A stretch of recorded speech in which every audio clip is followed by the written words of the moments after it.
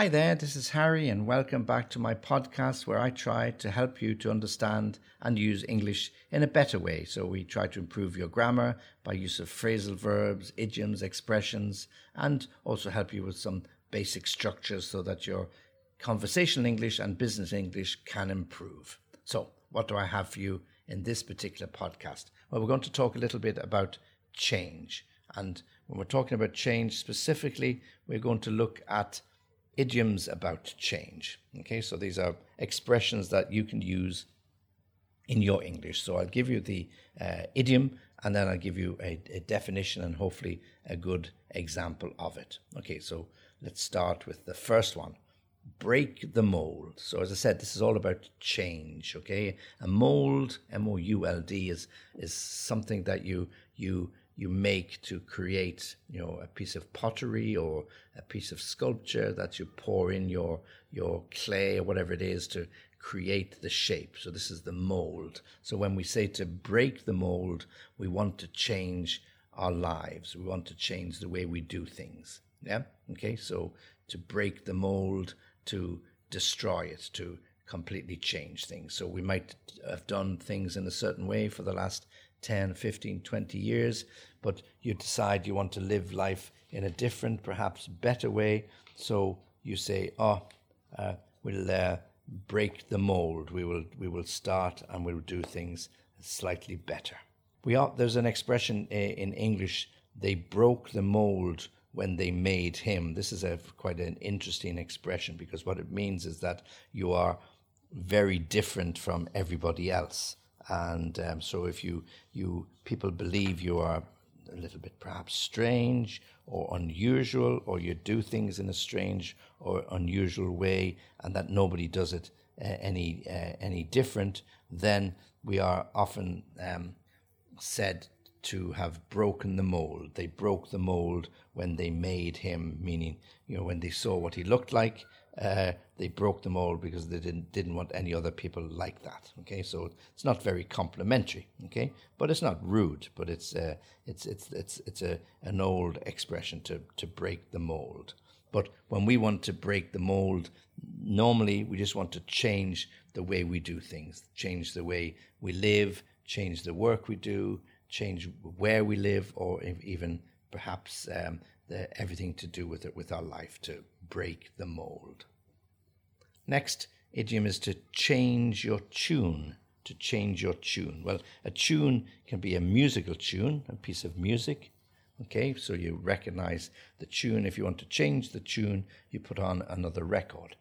When we use this as an idiom, to change your tune, means you change your opinion quite radically. Okay, so for example, let's say you have a particular view of your president or your prime minister, and it might be positive or negative, but then you change and you think the opposite. So let me give you an example. So for many weeks and months, you were very angry with your president because he had recommended certain significant changes in legislation that was going to affect you quite badly. Let's say pension legislation, as President Macron had suggested that this pension change would take place in France. So you were very angry with this. You could see that it was going to cost you money. So you had a very firm opinion that you didn't trust this man, you didn't believe him, and you didn't want him to be your president. And then after several weeks, we've had this issue to do with the virus, and the president has been speaking on the French television for several weeks and speaking very well and telling people honestly what exactly is going to happen. And people are saying, oh, yeah, that's actually, this guy is good. So you say, yeah, he's really turned out to be a good president. I can listen to him, I can believe him, and at least he is telling us honestly what is going to happen. So somebody might say, wow, you have changed your tune. 2 months ago, you thought this was the worst president ever because he was advocating a change in pension legislation. Now you are praising him because of what he's doing during the time of the virus. And you say, well, yeah, I believe in giving people a chance, and he has proved himself, so I'm happy to change my tune. So you have changed your tune. You've changed very significantly from one view. negative to another view positive, or from one view positive to another view negative, to change your tune. Next idiom, to reinvent the wheel, to reinvent the wheel. And often we use it in the negative. There is no need to reinvent the wheel. You shouldn't reinvent the wheel. Don't reinvent the wheel. Of course, the wheel has been with us for centuries. It's one of the oldest devices that was ever created. It was used for taking Roman soldiers to battle. It was used for, during different wars, to carry guns. It's been used with horses to carry hay. Whatever it might be, the wheel has been with us for many, many centuries. And when we say not to reinvent the wheel, if somebody's going to try and discover a new way of doing something, some new piece of technology, some new piece of equipment, somebody might say, well, look, there's no point reinventing the wheel, meaning this already exists. Why don't you use what we've already got? So why waste time trying to think of something better? Why can we not just use what we've got? There is no point reinventing the wheel. Okay, so if somebody wants to find a better way of communicating now that we have the coronavirus, they will say, oh, I'd love to find a way to talk to my customers and talk to my family. I should sit down and invent some application. And somebody says, well, what's the point of reinventing the wheel? It already exists. You have Skype, you have Zoom, you have House Party, you have Microsoft Teams, whatever you have. There are many, many applications already there. Why waste your time reinventing the wheel when they already exist? So no need to reinvent the wheel. Next idiom, to stick to your guns. To stick to your guns means not to change your mind no matter what happens, okay? You stick to your guns, yeah? So you come under a lot of pressure from somebody to change your opinion, to change your mind, and you say, no, I'm going to stick to my guns. This is what I've decided. This is what I'm going to do, no matter what you do or say or do. That's it. Don't try to persuade me otherwise. I'm going to stick to my guns. Okay, so let me give you an example of what that might mean. So there's been a meeting in your office, and people are asking whether you want to work remotely or not.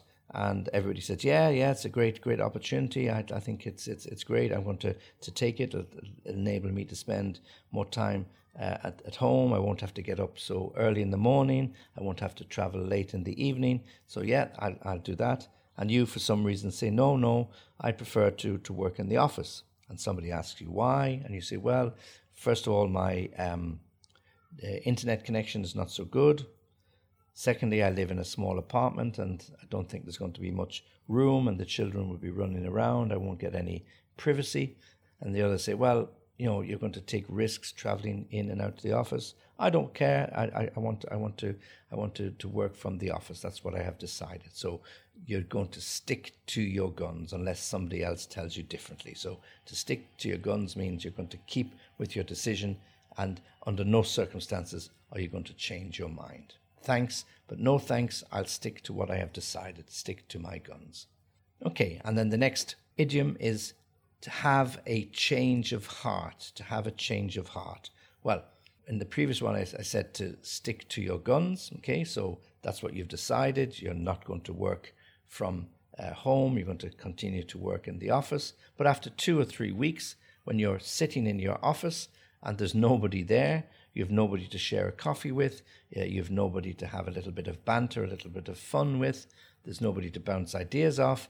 The office is a big place and it's a lonely place when there's nobody there. So you have a change of heart. You decide, okay, you win, I'll work from home. So you pick up your laptop, you pick up your bits and pieces, and you go off with your tail between your legs and you go home. And somebody asks you, what happened? You say, I had a change of heart. I realized that the office is not such a fun place without my work colleagues. It's not such a fun place to be when there's nobody else there. I might as well be at home in the comfort of my own home. So yes, I've had a change of heart. I have changed my opinion. So a change of heart is to do something differently than we did before. So we had one decision, our mind made up, but then we are either persuaded or we persuade ourselves, and therefore we have a change of heart. Next, to turn over a new leaf. So what do we do when we turn over a new leaf? Well, it's all about change, okay? So now at the moment I'm looking out my window and I can see lots of new leaves on the trees because we're right in the middle of spring, lots of nice light green leaves. Of course, they bring their own problems with pollen and other little issues, but apart from that, it's a very beautiful sight. So when we turn over a new leaf, we begin something different. Yeah? Okay? So turn over a new leaf might be that you decide to move to another city. You decide to change your job. You decide to change lots of things in your life because you're either stuck in a rut, you're stuck in the middle of something that you cannot get out of, you're a little bit bored, you're not going anywhere, your career isn't developing the way you thought it would, and therefore you have decided to turn over a new leaf, meaning to do something different, to have a fresh start, like a spring clean your mind, spring clean your life, to turn over a new leaf. So somebody asks, oh, where's Michael? Well, he's given up his job working in the library. He's gone back to university. He's going to study politics. He's turned over a new leaf. He's decided that, study is not so bad after all. He's going to turn over a new leaf, or he has decided to turn over a new leaf. And finally, the last idiom I have for you is a leopard, and the animal, a leopard, cannot change its spots. A leopard cannot change its spots. Leopards are one of these members of the cat family. I'm sure you know them. They're cheetahs and leopards, and they're recognizable by the black or brown spots on their body. Okay, so they always have them from the day they're born to the day they die. So literally a leopard never changes its spots. So when somebody says to you, a leopard cannot change its spots, it means that you're the sort of person that will never change. No matter what happens, no matter what you say or what you do, you're always going to be the same sort of person. Yeah. So, for example, if we're talking about somebody who perhaps is not the nicest person in the world, perhaps they not rob, but they cheat people occasionally. They do things a little bit underhand. They're not so pleasant. And one day they turn up and they're being nice to people, and everybody's a bit shocked. Said, "Oh, what happened to Peter? He seems to be a changed person." And a colleague might say, "Oh, be careful with him. Remember, a leopard never changes its spots. He might be nice today, but I guarantee he will go back to his old ways in a few days." So leopards don't, or leopards cannot change their spots. So you have to be really careful about people who have one way of acting for many, many years, and then they might change a little bit, but be very careful because they may go back to their old ways very, very quickly. So leopards cannot change their spots. Okay, so there are idioms all about change. Okay, so let me give them to you again. To break the mold, to change your tune, to reinvent the wheel, stick to your guns, have a change of heart, turn over a new leaf, and then finally, a leopard cannot or never changes its spots. Okay, well, thanks for listening to the podcast. And as always, if you wish to contact me, well, you can do so on www.englishlessonviaskype.com, where I'd be delighted to hear from you and include any suggestions that you have for future podcasts. I appreciate you listening. Take care of yourselves, and as always, join me again soon. Okay, so while I have you here, I want just to give you some information about the Easy Peasy English Club. So when you find your way onto my webpage, look out for the link to the Easy Peasy English Club. It's an effective and efficient and economic way for you and your friends to learn the English language. For a very small subscription fee, you get access to me, one lesson each week. That's 52 weeks and 52 lessons, one lesson per week, pre-recorded by me. And in addition to that, you'll have useful exercises linked to the lessons, and lots of other helpful information and courses all available on that particular site. It's great value, so tell your friends about it, have a look at it and join up.